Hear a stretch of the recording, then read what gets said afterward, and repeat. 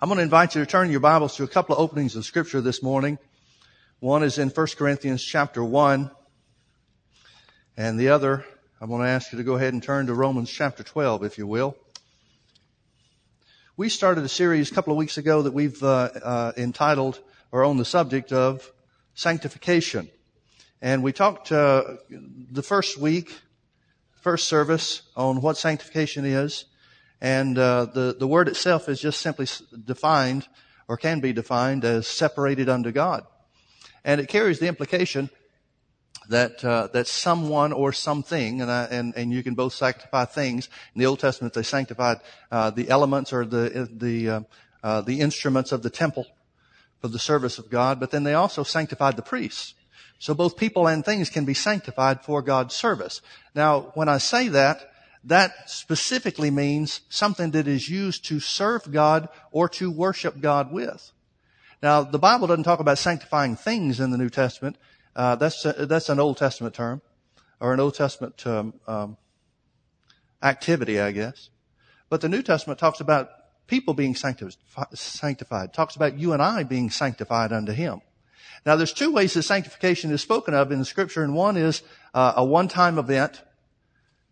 The Bible says, for example, when Jesus made us righteous, when He washed us in His blood, we were sanctified. We were separated unto God. But that's not the end of it. Now, there's disagreement in the church world, and has been for many years, on what sanctification is. Very few people have a real good working definition of sanctification in the church world because of the different ways that it can be viewed. Some people think that sanctification was something that happened once you were saved, and the Bible says so, says that is true. But then the Bible speaks further of sanctification or sanctified lives. In other words, sanctification comes about as a process after the initial separation unto God, after our spirits are made new through the new birth. There's an additional sanctification process that takes place as we live our lives according to the Word.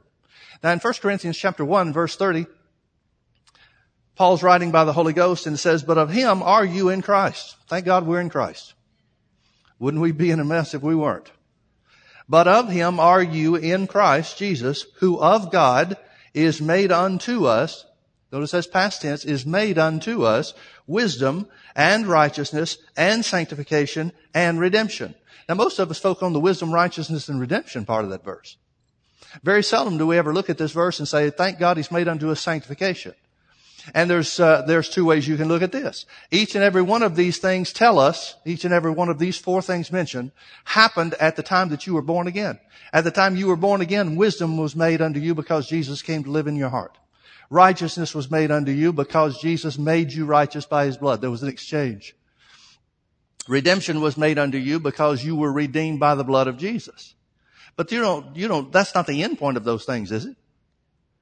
I mean, you don't say, well, thank God I was made wisdom in Christ Jesus, and so that's it forever. Don't you partake of and don't you seek to increase that wisdom that's in you through the knowledge of the Word?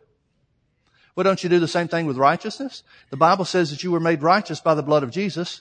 2 Corinthians 5:21, it says, "For God made Him, Jesus, to be sin for us who knew no sin, that or so that we might be made the righteousness of God in Christ Jesus." You've already been made righteous. But that's not the end of it, is it? Don't we seek to understand that greater? Don't we seek to gain more knowledge about that? And I'll go even so far as to say this. The biggest reason that sin is a problem in the church is because people don't have a righteousness consciousness or an understanding of the righteousness of God that they were made through the blood of Jesus. It's the understanding of that righteousness that brings us into to right living and right standing with God. As far as the manner in which we live our lives. Same thing where redemption is concerned. The Bible says you've been redeemed by the curse of the law. Well, that happened when you were made a new creature in Christ Jesus, when you accepted Jesus as your Lord and Savior. But that's not the end of it, is it? Don't we grow in knowledge of what that redemption means? Look at how much of the church does not recognize that we were redeemed from sickness just as much as we were redeemed from spiritual death. Well, how do we change those things? Through the knowledge of the Word of God. Now, in Romans chapter 12, verses 1 and 2, Paul is telling us something by the Holy Ghost. These may be the most important scriptures as far as living the Christian life is concerned that are in the entirety of the Scripture, entirety of the Bible. Because it's an interesting thing, even though the Bible says, 2 Corinthians 5:17 says, if any man be in Christ, he is a new creature. That's a done deal. You're never going to be more of a new creature than you are at the moment you're saved. You are a new creature. Another translation says a new creation. Another translation says a new species of being. But what part of us is made new? We know that our physical bodies aren't made new. We know that our minds aren't made new. It's our spirits that are made new through accepting Jesus as our Lord and Savior. And then the first thing that the Bible tells us to do, the first thing that God demands of us after we get saved, is to change our thinking, so that we can live our lives here on the earth, our physical lives, through our bodies in a well-pleasing manner to God. Romans chapter 12, verses 1 and 2, Paul said, I beseech you therefore, brethren, so he's talking to Christians, he's talking to people that have been made new creatures in Christ Jesus. I beseech you therefore, brethren, by the mercies of God, that you, notice God doesn't do it, you have to do it, that you present your bodies. You present your bodies unto God, a living sacrifice, holy and acceptable unto God, which is your reasonable service. We say this every time we quote this verse or read this verse. Most translations say, instead of reasonable service, it says spiritual worship. You remember in John 4:24, Jesus said to the woman at the well of Samaria, God is a spirit, and they that worship him must worship him in spirit and truth. We charismatics are real good about thinking spiritual worship is singing in tongues.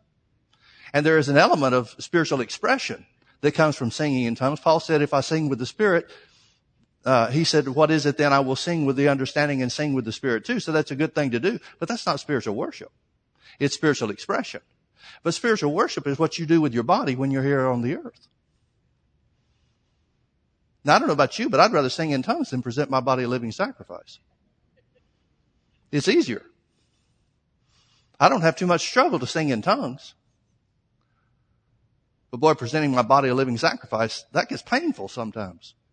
And that's the thing about a sacrifice. A sacrifice is something that dies. Now, how are we going to do that? We see that the Bible tells us to do it.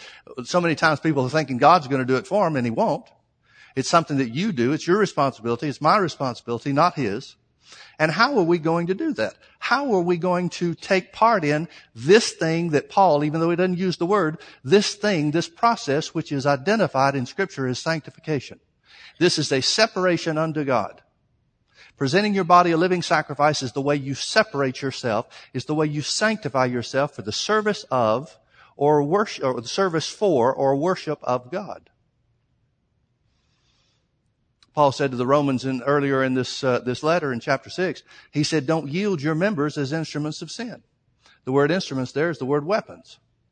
Don't let your body be used as a weapon for sin, but instead present it unto God, a living sacrifice, so that it can be a weapon or an instrument of righteousness.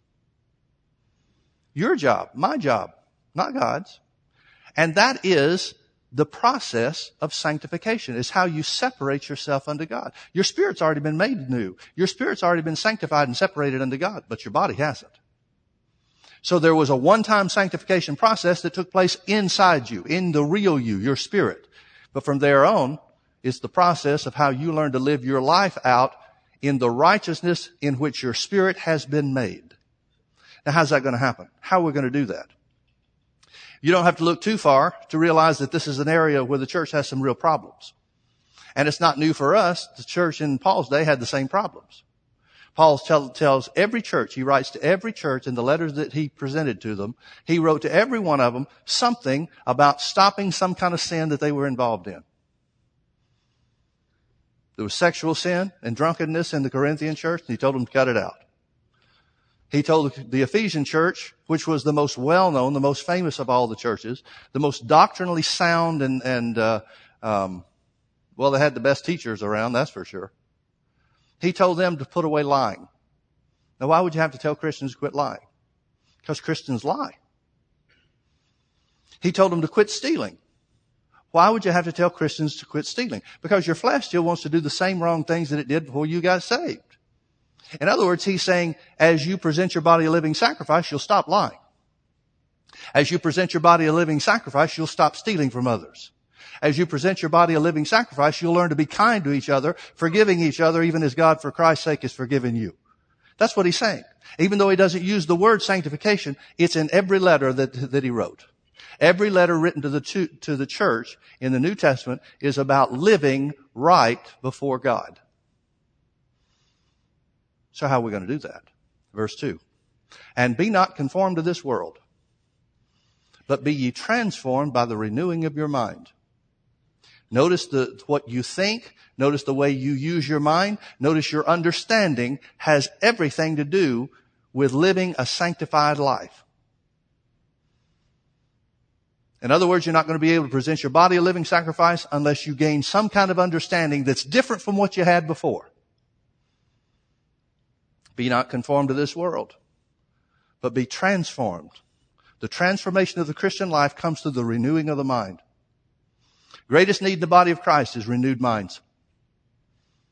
No doubt about it. Nothing else is even close. It'd be nice if the church had more money, but that's not going to make the difference. It'd be nice if we had better preachers, but that's not going to make the difference. It'd be nice if we had better facilities or better pews or better whatever. Those things might enhance our worship experience or our church activities and so forth. But the greatest need, hands down, in the body of Christ is the renewing of the mind. Because that is the only thing that will transform your Christian life to be separate from, sanctified unto God, separate from the world, separated unto the service for God and the worship of Him. Be not conformed to this world, but be ye transformed by the renewing of your mind. Now what's that going to do? That you may prove. The word prove means to determine by experience.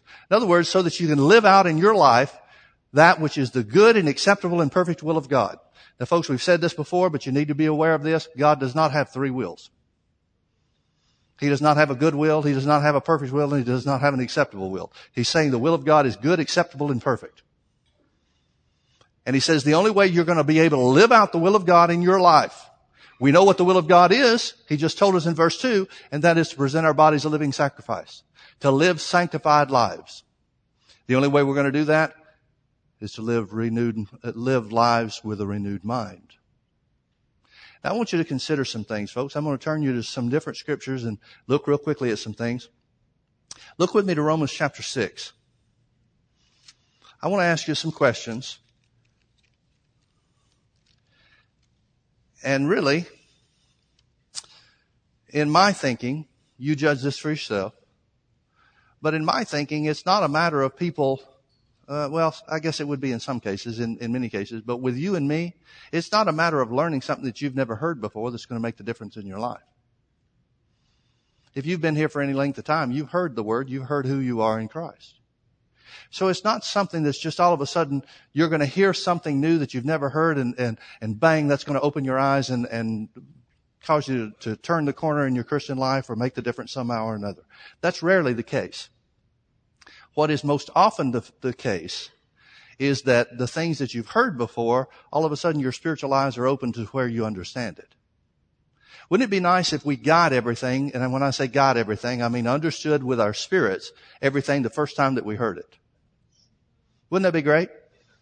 But it doesn't work that way. It works through reading the Word. It works through studying the Word. It works through meditating on the Word. And then all of a sudden things that scriptures that you've read, things that you've seen in the scriptures with your physical eye, maybe hundreds of times, all of a sudden become alive on the inside. The Bible says the entrance of God's Word gives light. What does that mean? That means the Word doesn't enter your spirit the first time you see it. It doesn't enter your heart, your spirit man, the first time you hear it. It comes through a revelation. And many times that revelation, it can work different ways. Many times that revelation is something that all of a sudden you see something that you never saw there before. I've had scriptures where certain parts of the scripture, a phrase or certain words in the scripture seem to stand up on the page. The words just got tall all of a sudden, whereas the Holy Ghost bringing my attention to it, and I saw something there I'd never seen before. Yet I may have read those scriptures thousands of times. But most often, it comes with, for me at least, most often that revelation of the Word comes through an understanding of something that I'd never seen before. Now by that, I may have read those scriptures thousands of times, but all of a sudden I understood it in a different way. Well, I think that's what spiritual understanding is about. It's where your mind is renewed to what the Word has really been saying to you all along. Finally we see it. Finally we get it. Jesus talked to His disciples about being dull of hearing. Well, why? Did He pick stupid guys? You could make that argument in a couple of cases, I guess. But that's not what he's saying. He's not saying you guys are unintelligent. You guys are the most stupid people that I could get a hold of. That's not what he's saying. The fact that we're dull of hearing means it's our natural thinking, it's our physical bodies, and the way that we're used to operating in this life that keep us from seeing the reality of God's Word. So I want to help you see some realities today. Won't be anything new, but hopefully it'll become new. Romans chapter 6, verse 14. Well, let's back up to verse 13 to get the context. We quoted the scripture a minute ago. Neither yield ye your members as instruments of unrighteousness. The word instruments is literally the word weapons. Don't use your body as weapons of unrighteousness. Well, that has to talk about the same thing he says a few chapters later about presenting your body a living sacrifice, right? He's saying present your body unto God. Let God use your body through the obedience to the word instead of letting sin have your body as a weapon or an instrument. Neither yield ye your members as instruments of unrighteousness unto sin, but yield yourselves unto God as those that are alive from the dead, and your members as instruments or weapons of righteousness unto God. Verse 14 is what I want you to see. For sin shall not have dominion over you. For you are not under the law. The word "thee" is not in the original translation. For you are not under law, but under grace. Now, can I ask you a question? When does verse 14 become true? For sin shall have no longer dominion over you. When is it true that sin won't rule and reign over you? What does he mean? Sounds good. But what does he really mean? See, folks, the church has done a marvelous job of telling that we will have power, that we will stand perfect, that we will have peace before God. The Bible tells us, or the church rather, has done a wonderful job in telling us that righteousness is something that we can look forward to, that is something that will be ours, but it always puts it off to heaven. The idea that the church has portrayed for hundreds and hundreds of years is that when you get to heaven, you'll be righteous. When you get to heaven, sin will no longer have dominion over you. When you get to heaven, you'll have peace with God. When you get to heaven, all things will be possible unto you. The power of God will be yours. The blessings of God will be yours. It's all put off till heaven. Those are the songs that we sing. And they're not just the old hymns. There's a lot of old hymns that cover that. But the modern day songs say the same thing. They talk about the tragedies on the earth, but someday when we get to heaven. But wait a minute. Doesn't the Bible say we have eternal life now? John wrote to the church and said, we know that we've passed from death into life because we love the brethren. We have eternal life now. We're not going to get a different eternal life. We're not going to get more eternal life. We're not even going to get a greater measure of eternal life when you get to heaven. You'll have the same life, the same eternal life there that you have here. Sin is not going to have any less dominion over you in heaven than it has over you here. When is this true? See, folks, if heaven is necessary, if us getting to heaven, if the death of the physical body is necessary for sin to no longer have dominion over you, then that means the blood of Jesus wasn't enough to do the job.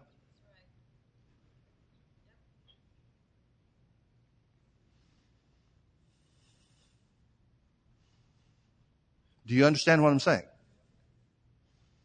See, the Bible says that the blood of Jesus cleanses us from all sin. Now, sin can be used either singular or plural in Scripture. And usually when it's talking about sin singular, it means spiritual death. It means all the consequences of sin. That's what this means. It's not just saying individual sins shall not rule or reign over you. It's not just saying individual sins, lying, cheating, stealing, and so forth, shall not have dominion over you. It's saying that death, spiritual death, which passed upon all men because of Adam and Eve's transgression and sin in the Garden of Eden. It's saying that sin and its consequences, which are personal sins, which is poverty, which is sickness. It's saying none of the results of spiritual death. That's what sin singular means. It means spiritual death and the consequences thereof. It says spiritual death, if we interchange those terms, it means sin and the consequences of sin, sickness, poverty, and so forth, shall not rule and reign over you here in this life. because of the blood of Jesus. One of the things that aggravates me to no end is when people talk about how that somebody may have been believing God for their healing, or somebody may have been in some situation of sickness and they die, and they say, well, they're healed in heaven. No, they're not. Because healing is for the physical body, not for the spirit. The Bible says we're made new spirits in Christ Jesus. It does not say one thing about being healed in spirit. Healing is for the physical body. And our loved ones, no matter what form or what manner of death they died, once they got to heaven, they don't have a body. They're there in spirit, and their spirit is in heaven the same as their spirit was here on the earth. Now there's coming a day when Jesus comes back, they'll come with him, and they'll receive their body then, and it'll be made new. But you don't get healed because you go to heaven. Neither do you get made righteous because you go to heaven. Neither do you gain peace because you go to heaven. In heaven, you'll have the same righteousness that you have here on the earth. In heaven, you'll have the same peace that you have here on the earth. In heaven, you'll have the same things, the same spiritual characteristics here on the earth that Jesus paid for. That's what you'll have there. So the question is, when does this become true? If in your thinking, and most of the church thinks this way, at least it seems so. Most of the church thinks that when we get to heaven, sin will no longer rule and reign over us. Sin will have no longer dominion over us. Not true. He's not talking about in heaven. He's talking about now. Sin, and meaning spiritual death, sickness, poverty, and the consequences thereof, have no more dominion over you now because you're in Christ Jesus. That's why he said, and please notice the progression, that's why he said the understanding of this causes you to act on verse 13. Don't yield your body as instruments of unrighteousness. Don't let your body be used as a weapon of sin. Use your body as a weapon of righteousness, because sin doesn't reign over you anymore. Sickness doesn't reign over you anymore. Poverty doesn't reign over you anymore if you're in Christ Jesus. And we know that's who he's writing to. He's writing to brethren. He's writing to Christians. So he knows that Christians, every Christian, is free from spiritual death and the consequences thereof. Well, what are we waiting for heaven for? If that's true, why are we waiting for heaven? Now, folks, I got to tell you, heaven, the more I read about from the scripture what the Bible tells us about heaven, and it doesn't tell us a whole lot, but what it does tell us leads me to think that it's going to be a wonderful thing, and I want to go someday. But I'm not in any hurry to go.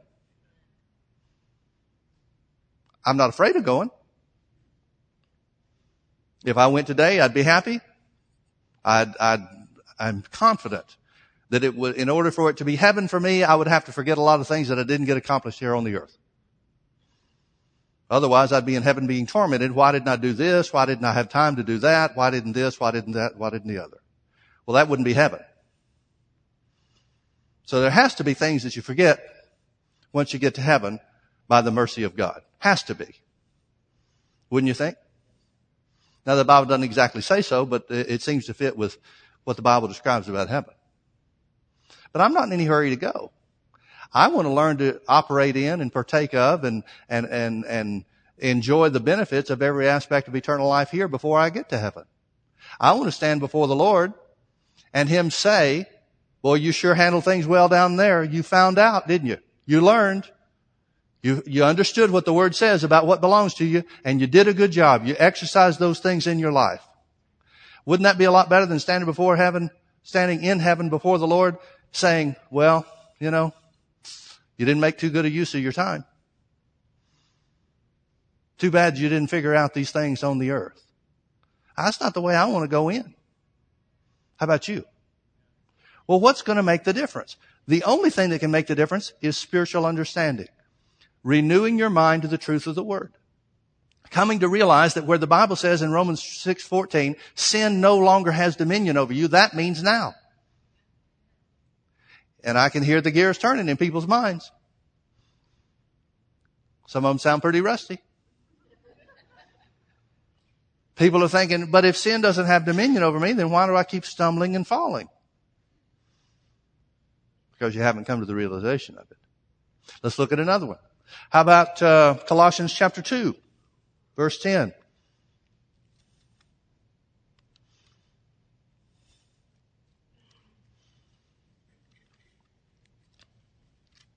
Colossians chapter 2, verse 10.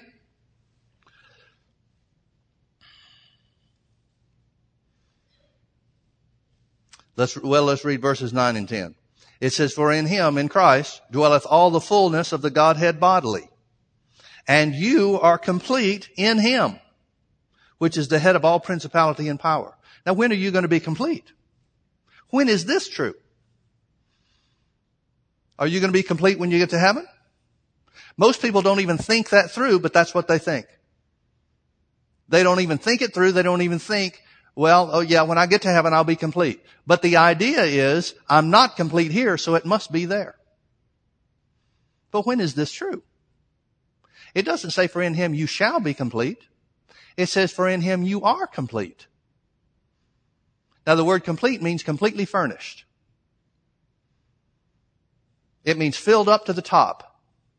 And that's the context that he speaks of in verse 9. He says in verse 9, "In Christ dwells all the fullness of the Godhead." The Godhead meaning the Father, Son, and the Holy Ghost. In Jesus is the fullness of everything there is. And you are filled up to the top in him. In other words, there's not one thing that you lack. There's not one bit of power. There's not one ounce of strength. There's not one thing that you may think that you're missing that really is missing. So many times we have the idea that if God was just give us more strength, then we could overcome. There's not any more strength he can give you. It's already inside of you. Paul said it this way, writing to the Ephesians. He said that God, in Ephesians 3:20, he said, "Now unto him that is able to do exceeding abundantly above all that you can ask or think, according to the power that works in you." In other words, God can do more than you could even imagine. He's so much bigger than any prayer you've ever prayed or any prayer you could ever pray. And he answers those prayers. He makes those things able to be partaken of by the power that's already in you. Why? Because you're complete in him. How many of us are looking for power to come from heaven some way or another? Oh, Lord, give me power. Give me strength. Well, where's that going to come from? I mean, if there was a hole in the sky where God just dumped power out, we just ought to go live there. That's not how it works. It says the power is already inside you. Well, Pastor Mike, if the power is inside me, why do I feel so weak and helpless? Because you haven't renewed your mind to what's inside you. See, we think of presenting our bodies a living sacrifice as being a drudge, a toilsome thing. Oh man, it's hard. Well, there are some things you have to cut away. There are some things you have to say no to. But when you renew your mind, when you take the process the way that it's intended to work and renew your mind to the blessings that the Bible say belongs to us, it becomes a whole lot easier to say no to certain things. Because now because you're saying no to the things of the world, the reason is because you've said yes to the things of God. And the things of God are so much greater than the things of the world, you don't even miss most of the stuff in the world. But if you try to do it backwards, if you try to say, okay, my body really likes to do this, but I'm just going to say no.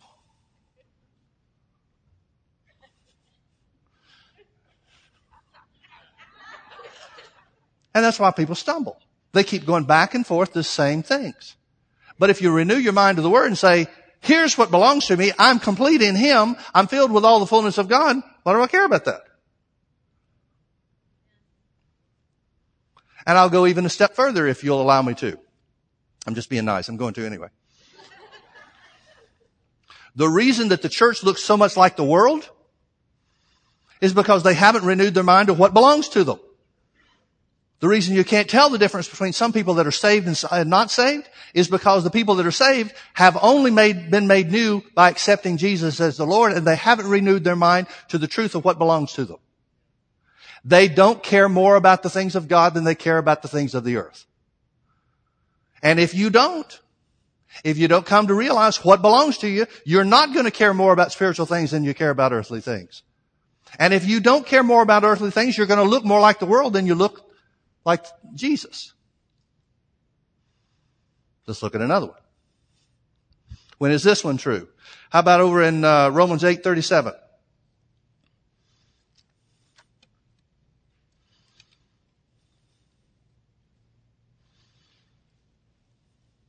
Maybe we ought to start in verse 35. Who shall separate us from the love of Christ? Now notice what he says is who. Notice the personality he attaches to these things. He says, who shall separate us from the love of Christ? Shall tribulation? That's hard times, isn't it? He puts a personality on that, indicating that the devil tries to bring trouble against you to make you think you're separated from God. Who shall separate us from the love of Christ? Shall tribulation or distress or persecution or famine or nakedness or peril or sword? Are those things enough? Are those problems in life enough to separate us from the love of Jesus? Is being attacked with sickness enough to make you think that God doesn't love you anymore? Is being impoverished or going without financially, is that enough to make you think that Jesus doesn't care about you? Isn't that exactly the place that we're tempted to go to? First day of a tribulation, first day of a problem, we may not think God is against us. But boy, if that problem drags on, you get to wonder, where's God? I prayed. When is this ever going to change? That's the whole point that Paul is asking. Are these things great enough to separate you from the love of Jesus? Well, are they? He answers the question. Verse 36, he quotes the Old Testament. Nothing new in our day. It happened all the way from the beginning. As it is written, for thy sake we are killed all the day long. We are accounted as sheep for the slaughter. Now folks, Paul is speaking personally here. Paul is persecuted in every place he ever goes. There's only one city that Paul ever went to that he didn't have trouble, that he wasn't run out of town from. Only one city. That's recorded in the book of Acts. Now he may have gone to other places we don't know.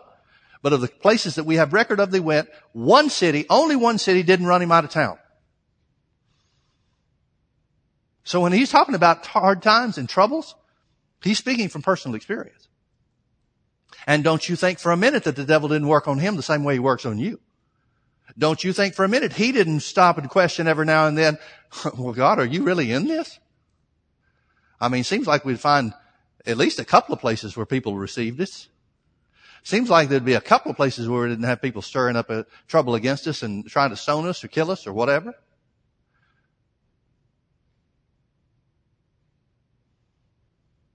But Paul is saying, even as the Old Testament says, we run into trouble on every hand.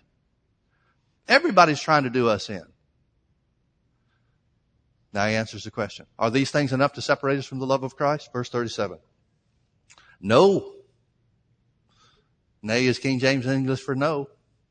No, absolutely not. In all these things, we are more than conquerors through him that loved us. Now when is that going to be true? Notice Paul didn't say in all these things, I'm more than a conqueror. If he'd said I, then we would say, well, yeah, he had it made. He was an apostle. God gave him something extra, but he didn't. He said no, in all these things, because we're all going to experience those things in some measure or another in our lives. We're going to experience lack. We're going to experience trouble. We're going to experience perils of some type. The world is full of problems. And since you are in the world, you're going to be affected by the world's problems. But does it mean that God's not on your side because you're going through a hard time? No, certainly not. Why? Because in all these things, we are more than conquerors. When are you going to be more than a conqueror? When you get to heaven? That certainly is not what he's talking about. He says we're more than conquerors now. Why? Because we're complete in him. We're filled with the fullness of God. We've got every bit of God's power, God's blessing, God's work that's wrapped up in Jesus. Every bit of that is on the inside of us. So we're more than a conqueror now. Well then, Pastor Mike, why am I not conquering? Because you don't understand who you are. You don't yet see with the eyes of your spirit who you really are. Your mind is not yet renewed to who you are. You may know the scripture's there, but you hadn't seen it yet. Because once you see it, instead of running from the devil, you go looking for that little boy.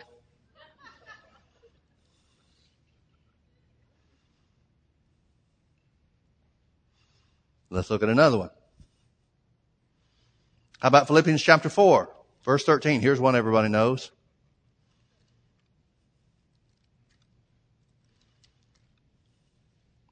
Philippians chapter 4, verse 13. I can do all things through Christ which strengthens me.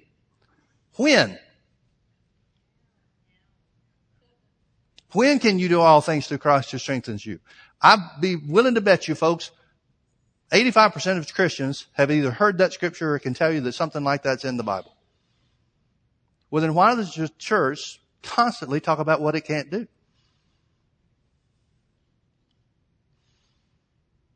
I can do all things through Christ who strengthens me. Now, if Paul could, he didn't have any more of Jesus than you do. If Paul could do all things through Christ who strengthens him, and God's no respecter of persons, then that means you can do all things through Christ who strengthens you.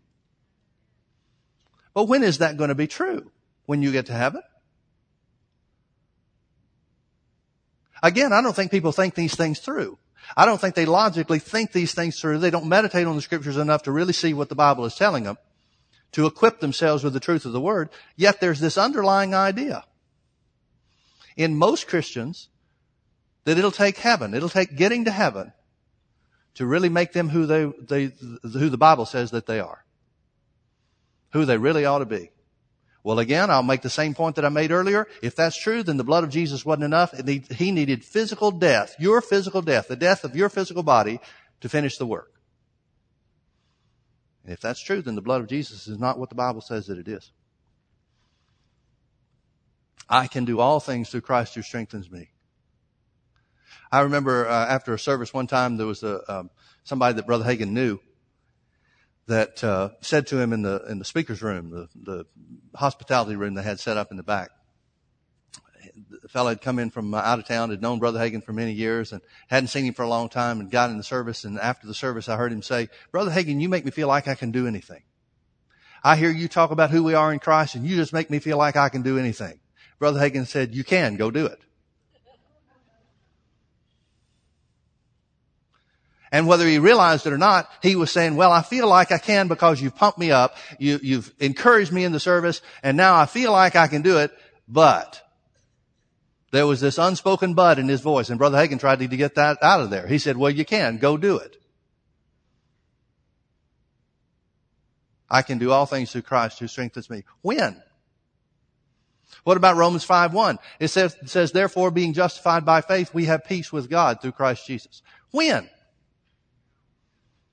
When are you going to have peace with God? Is Paul saying because you've learned to overcome your flesh, now you have peace with God? See, again, here's the idea. If we could just learn to live righteous enough, if we could just learn to overcome sin in our lives, if we could just learn to defeat the devil and the work that he's doing in our bodies and the stuff we know we're doing that's wrong, then we'd have peace with God. That's not what he's saying. He's not saying those of you that have made it, you have peace with God. He's saying you have peace with God because Jesus is in you. Now, you have peace with God.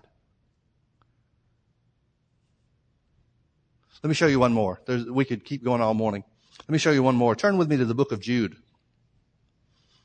Nobody talks about Jude very much. Can't even call it a letter. It's just one chapter. It's kind of a postcard.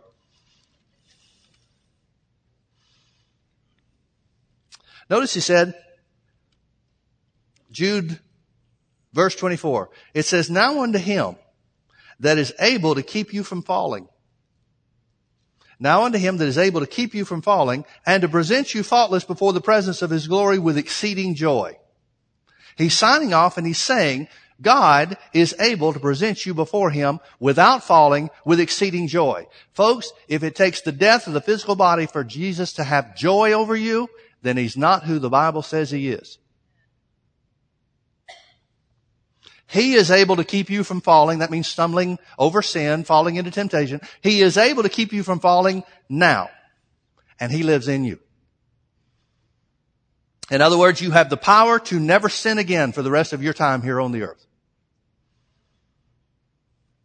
John said the same thing. John said to the church, writing to the church, chapter 2, verse 1, I think it is, he said, my little children, I write these things to you that you sin not.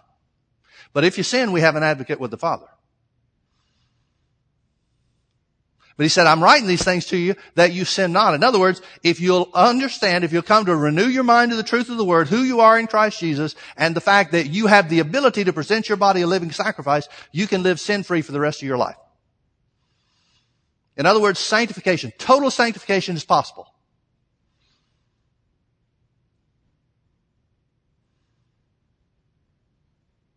That sounds like a far-fetched idea to most people. Absolute sanctification is possible.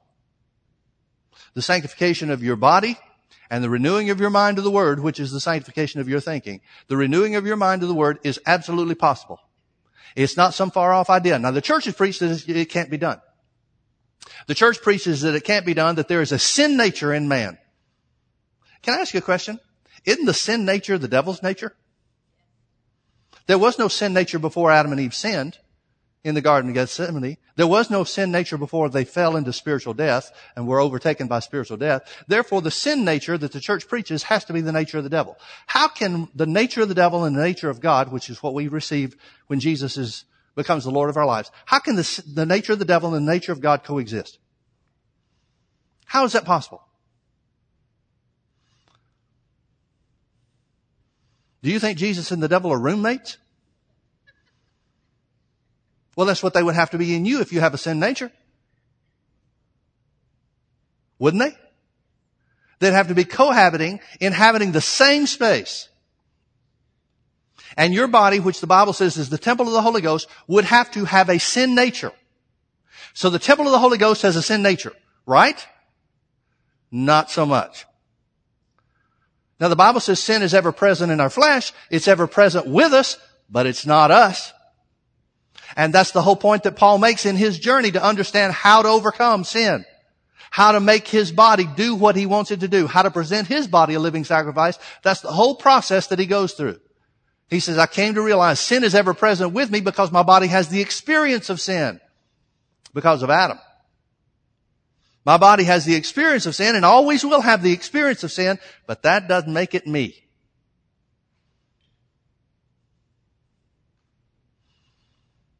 There are a lot of things that I've experienced in my life that are not me. And if I had the chance, I wouldn't do them again. And there's no way I could be labeled as somebody that does those things that I had experience with before. Because now I'm different.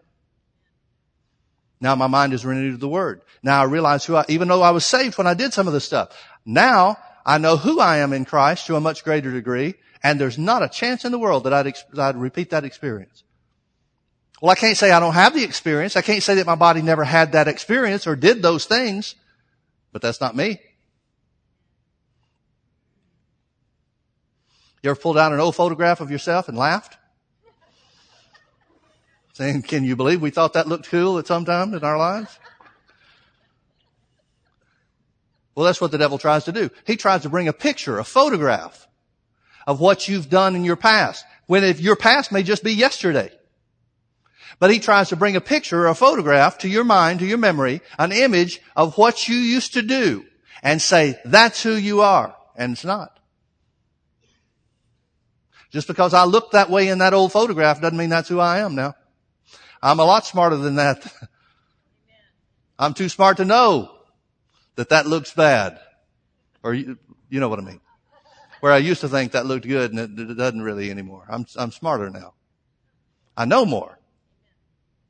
I'm hopeful that 10 years from now I won't look at today's picture and have the same experience, but nevertheless, it's a continuous growth process.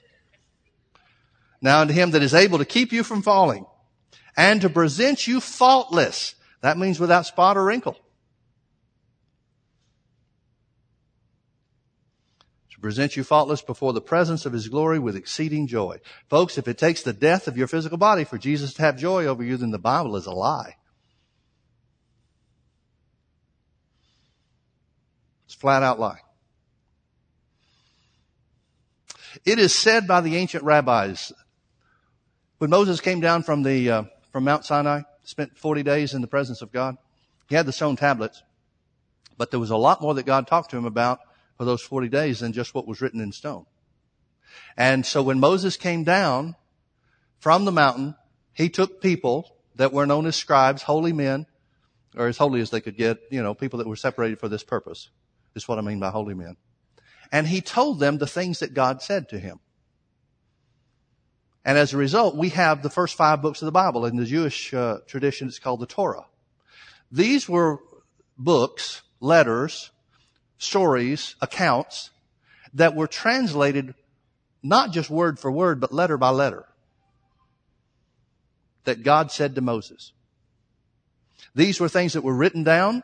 And on top of that, Moses explained things that's called the oral tradition. He explained things that God told him about the stories that he referred to. The stories that were recorded.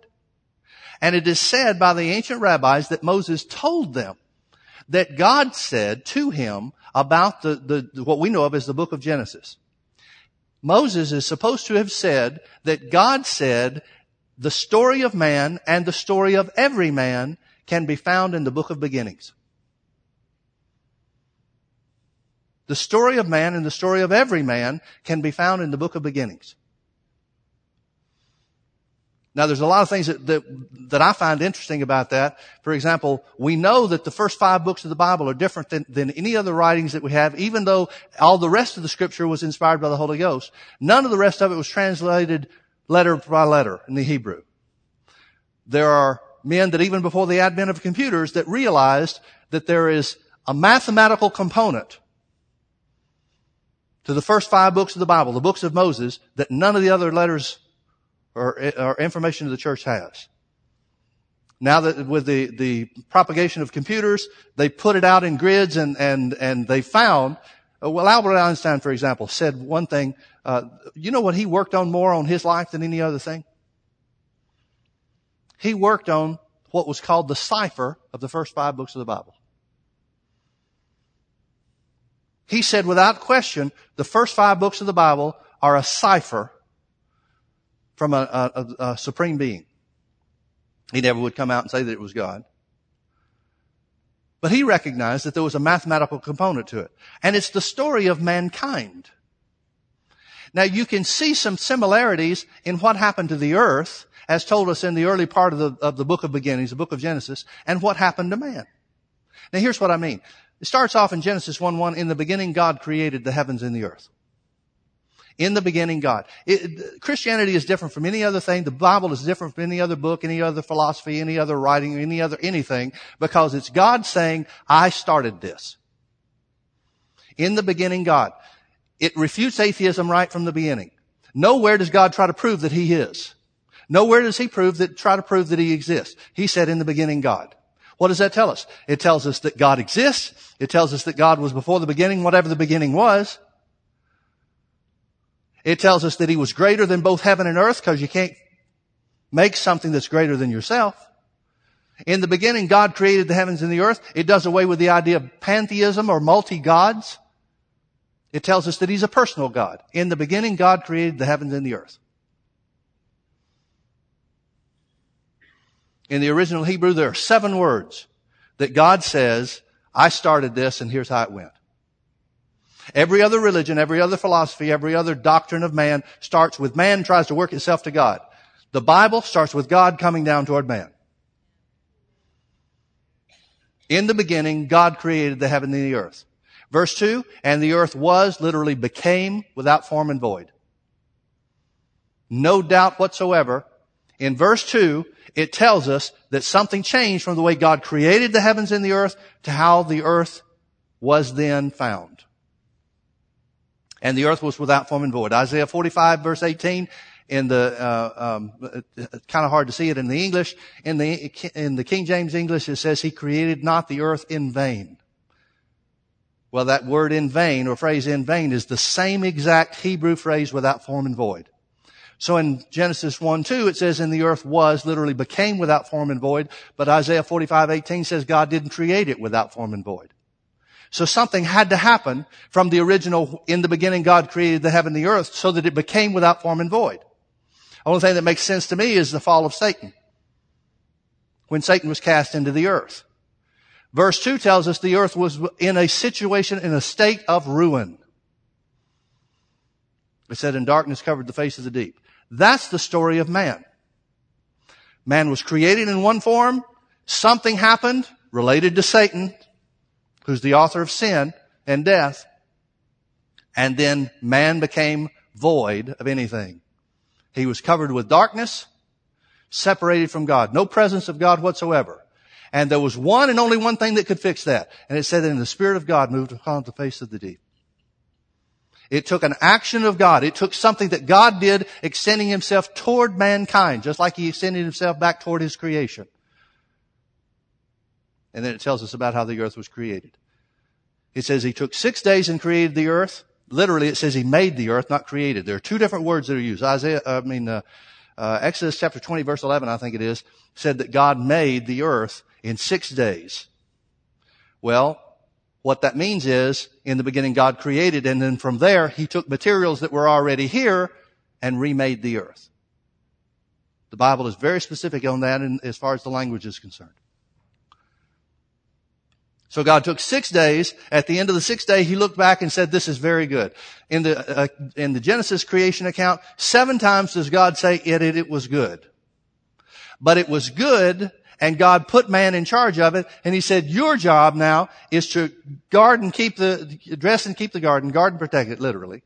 Your job is to have dominion over the earth in the presence of God's enemy. Satan was already here. That's the story of man. Because man was perfect in the way that God created him, and then he fell into spiritual death. He became associated with Satan, and as a result, then he was covered with darkness. Mankind was covered with darkness until the Spirit of God moved. The Spirit of God moved upon Mary, overshadowed Mary, and brought forth the incarnate Jesus. Jesus sacrificed himself and then brought us to a place of redemption, a place of righteousness, restored us to righteousness, restored our dominion here on the earth, so that God said, just as in the remaking of the earth, and it was very good. God looks at you right now in the same way that he looked at the earth after the first 6 days when there was no presence of sin and said, this is very good. This is very good. Now we know the story. We know the story about how man fell. Eve was tempted in the Garden of Eden. Adam went along with her. Somebody said, where would we be without the women? In the Garden of Eden. That's an old John Osteen joke. Not mine. Don't get mad at me. It's a John Osteen joke. Man fell. And as a result of that fall, it says that spiritual death overtook him, just like God said. God's warning against eating the tree of the knowledge of good and evil. He said, in the day that thou shalt eat thereof, thou shalt surely die. Literally, it's a play on words, dying thou shalt die. Spiritual death shall overtake you. Well, it did. 930 years after Adam sinned, spiritual death overtook him in the form of physical death. But for those 930 years, here's what I want you to see. In those 930 years, Adam is now having to relearn this new earth. He was created perfect in the image of God. He was created with a knowledge of God and a knowledge of creation and a knowledge of things that didn't come from school. It didn't come from his experience. Immediately after God creates him, he sets him in front of everything and says, now you name the animals. Well, he had to have some kind of majestic intellect. He had to have some kind of divine wisdom that was a part of him, not because of experience, not because he had lived here on the earth long enough to know what something was, but because it was something that God placed on the inside of him. Just like the Bible says, Jesus has made unto you wisdom. You've got wisdom on the inside of you that doesn't come, that supersedes schooling and experience, if you learn to tap into it. Just like Adam did. Adam didn't have to stop and figure out, now, wait a minute, you're naming the animals. How am I supposed to do that? No, his intellect was a byproduct of his spiritual life. In other words, what he knew was what God had placed on the inside of it. His knowledge came from his spirit, not from his experience. But once he fell, now he's operating a different way. Now we generally have the idea, and again, I don't think people think these things through, but people kind of think these things on their own. We generally have the idea that God made the earth in 6 days. That means on Saturday, according to our calendar, on Saturday Adam was created. And by Monday afternoon, he and Eve had fallen. But we don't know that. Adam could have spent thousands of years here on the earth before he and Eve sinned in the Garden of Eden. There could have been generations of people before that point in time. It wouldn't have mattered because when Adam sinned, spiritual death came upon all man. So whether he had 5 children, whether he had no children, whether he had 5,000 children, wouldn't have mattered. Because spiritual death overtook mankind at the same time, at the point in time that Adam sinned, because Adam was the federal head of mankind. In other words, his actions carried the results for everybody. But we have the idea that he sinned almost immediately. We don't know that. He could have been here for a long time. I think he was here for some period of time, some extended period of time. Where the Bible says immediately after they fell, it says, and Adam knew his wife and brought forth Cain and Abel. That doesn't mean that those were his first children. That means the first ones that he had after he fell.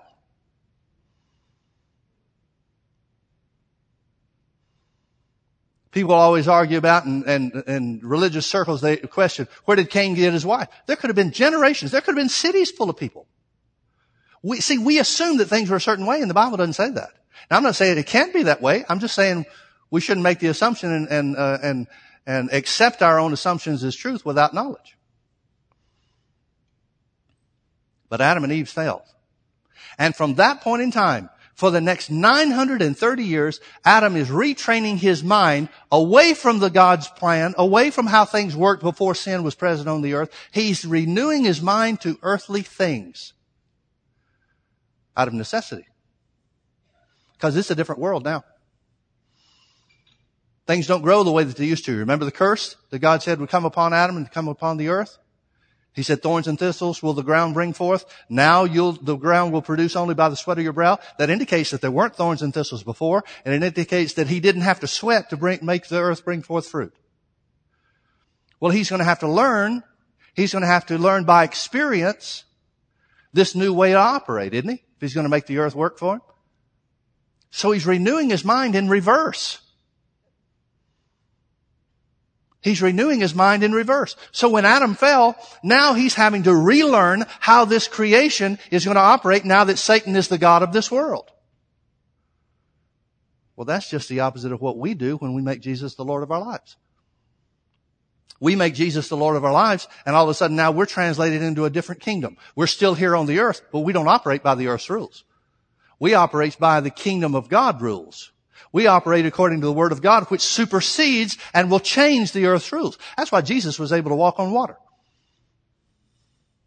If Jesus had come to the water's edge and said, well, I really need to get across, but nobody can walk on water, you think he'd have been able to do it? But the fact that he came to the edge of the water and said, water is nothing, God created that, and God's inside me. You think Jesus didn't know how gravity worked? He's the one that created the earth. He knew he created it to gravity to work on the earth. He knew that water wouldn't support the weight of a human being, not by walking on it anyway. Did that stop him? No. Why? Because of what he knew. Because of what he knew. Because he knew the power of God was greater. Since God is the creator of the earth, he knew the power of God was greater than any physical law that he created. Now, folks, that's an extreme example, and I'm not suggesting you go out to your swimming pool and see if you make it across. But the reality is very simply this. The knowledge of God's Word and the power that backs that Word up, that power that dwells within you, can cause you to change anything and everything about your life. Sin, literally spiritual death, sickness, poverty, none of the results or consequences of spiritual death has any more dominion over you. And most people think of that statement and they think, well, I hope that to be true someday. Well, why not today? It's written to you today. It's written to you today. And it comes down to one thing. It comes down to renewing your mind to the Word. And it comes down to presenting your body a living sacrifice. Folks, sanctification, the sanctification of the body and the sanctification of the mind, if you'll allow me to use that term, the sanctification of the mind, which is renewing your mind to the Word, sanctification is a blessed thing. It's not a curse. It's a blessing. It's something that brings you into the fullness of what Jesus purchased for you. It's not some hard thing. It's a wonderful thing. It's something that will cause you to experience, to determine by experience the will of God for you. Well, what does God want for you? He wants everything that He wanted for Jesus. He wants everything for you that he wanted for Jesus. You ever see a situation where Jesus came upon, and he said, uh-oh, we're in trouble on this one? No. When he faced lack, he got supernatural provision. When he faced death, he walked through the middle of the crowd. When he faced sickness, he walked through victoriously. The only time that any of those things had any effect on him whatsoever is when he operated as your sacrifice on the cross. Meaning he didn't experience those things for himself. He experienced them on your behalf. He lived a life here on the earth where sin, spiritual death, sickness, poverty, none of the consequences of sin or spiritual death had any dominion over him whatsoever. And that's the life that he sent you to live. That's the life that he sent you to live. So when sickness attacks your body, stand in the face of it and say, I refuse to accept it. Sickness has no more dominion over me. When lack comes against your family and your finances, say, that's how God created the earth. That's how the power of God is demonstrated and released. Say, I refuse to live in poverty in Jesus' name. Tell these things to go. Again, remember in Romans chapter 8, Paul put a personality on all those afflictions. He put a personality on famine. He put a personality on peril. He put a personality on persecution and those things. Realize that it's the work of an individual, the devil, against you, trying to make you think God's not on your side. But God's so much on your side, He lives inside you. And you're complete in Him. Let's pray. Father, thank you for your word. Thank you that it's true. Father, I pray, even as Paul prayed for the church, that you would grant unto us according to the riches of your glory, that we would be filled with the spirit of wisdom and revelation in the knowledge of you, that the eyes of our understanding being enlightened, that we would know what is the hope of your calling. Show us, Lord Jesus. Renew our minds. Open our spiritual eyes to the reality of who we've been made in Christ Jesus. We pray, Father, that you would make known to our spirits the exceeding greatness of your power that works in us. That we would know that we are filled to the full with all the fullness of God. That we don't need one more thing from heaven because Jesus lives inside of us. We are indwelt by the Spirit of God Himself. Father, we ask that you would make known to us the riches of your glory, the glory of the inheritance in the saints. Father, I pray that you would cause us to see how that the things of the world don't compare to the things that Jesus provided for us. That you would make this church, I pray this for the church worldwide, but Father, that you would make this church too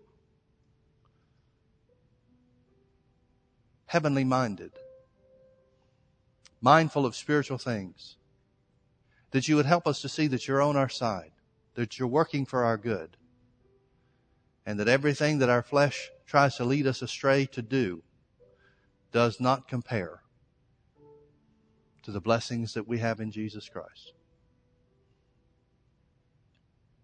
Father, I pray that you would awaken the church worldwide to cause us to know who we are and what we have because of the power of God that indwells us. Father, I pray that you would cause us to realize that we are righteous now, that we are filled with your power now, that we are complete in Jesus now, that we are more than conquerors now, that the power of God is able to keep us from falling now and to present us before you without spot or wrinkle, without blemish, faultless now. We thank you, Father, for your goodness. In Jesus' precious name, amen. Amen. Amen. You know, these things only become true to you when you start to say them. It'd be good for you to take some of these scriptures, and there are many others that we didn't use this morning. Take these scriptures and make a list of them, and every morning when you get out of bed, go look at yourself in the bathroom mirror and start saying these things about yourself. I am the righteousness of God in Christ Jesus. I am complete in Him. The power of God indwells me. Greater is He that's in me than he that's in the world. Become God inside minded. It'll cause the things of your flesh to fall away. They'll just flake off of you like dandruff. That's not a real good example, is it? Start saying these things about yourself. They'll become a reality. Amen. God bless you. Thank you for being with us.